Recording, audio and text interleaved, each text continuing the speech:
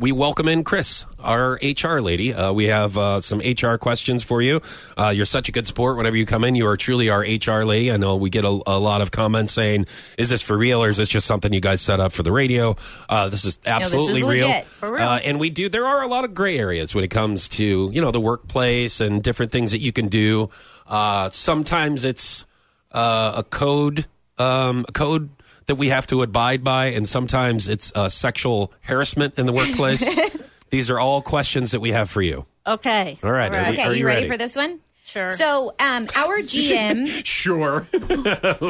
our GM, his wife sends in Christmas treats every year. And everyone looks forward to these Christmas treats, okay? So she makes one batch for people that work normal hours during the day, and then she makes a second batch for people who work overnight, evening and overnight. So Monday, Rex brought in the first batch, which is for all of us. Yes. And then Tuesday, he brings in the batch that is for everyone that works in the evening and at night, okay? Why is this an HR question? But go Would ahead. you just shut up and let me finish? All right. So there's a note that said, explaining that this is for the people in the evening and at night. So I come back on Wednesday morning, and there is another note attached to his note that said, sorry, guys, we ate all of the candy that was meant for you. So they went and bought some store-bought candy, okay? So first of all, I want to know, do you think that's rude? Second of all, I want to know. Now, wait a minute. We can make a rule of how many, because this is something people literally look forward to every year. Can we make a rule about how many helpings you can get of Pam's treats that she leaves us? Hang on, because I was not here Monday or Tuesday. So you're trying to tell me that there was a batch of treats for the overnight people, and that the regular during the day people ate those treats? Yes. And then attached a note saying, we're sorry we ate your...